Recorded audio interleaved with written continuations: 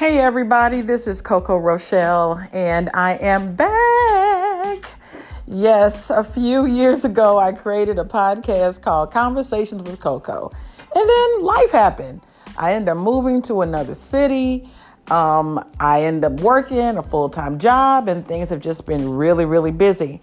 But I just finished a class with the one and only JP CEO. She did a workshop on podcasts and I had to jump back in to refresh myself on all the things that I need to do. So I am back. Conversations with Coco will be back in business by mid-May.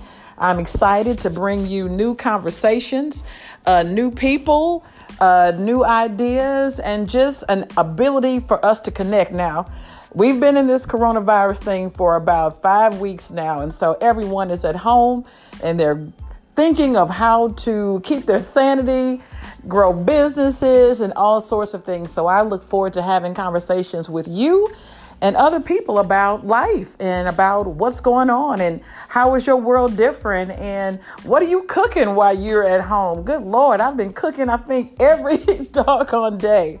But anyway, I am glad to be back. I'm glad to be back in the saddle, and I look forward to bringing you just love and laughter and just great energy from whoever I bring on here with me. So I look forward to talking with you soon. I'm tongue-tied already.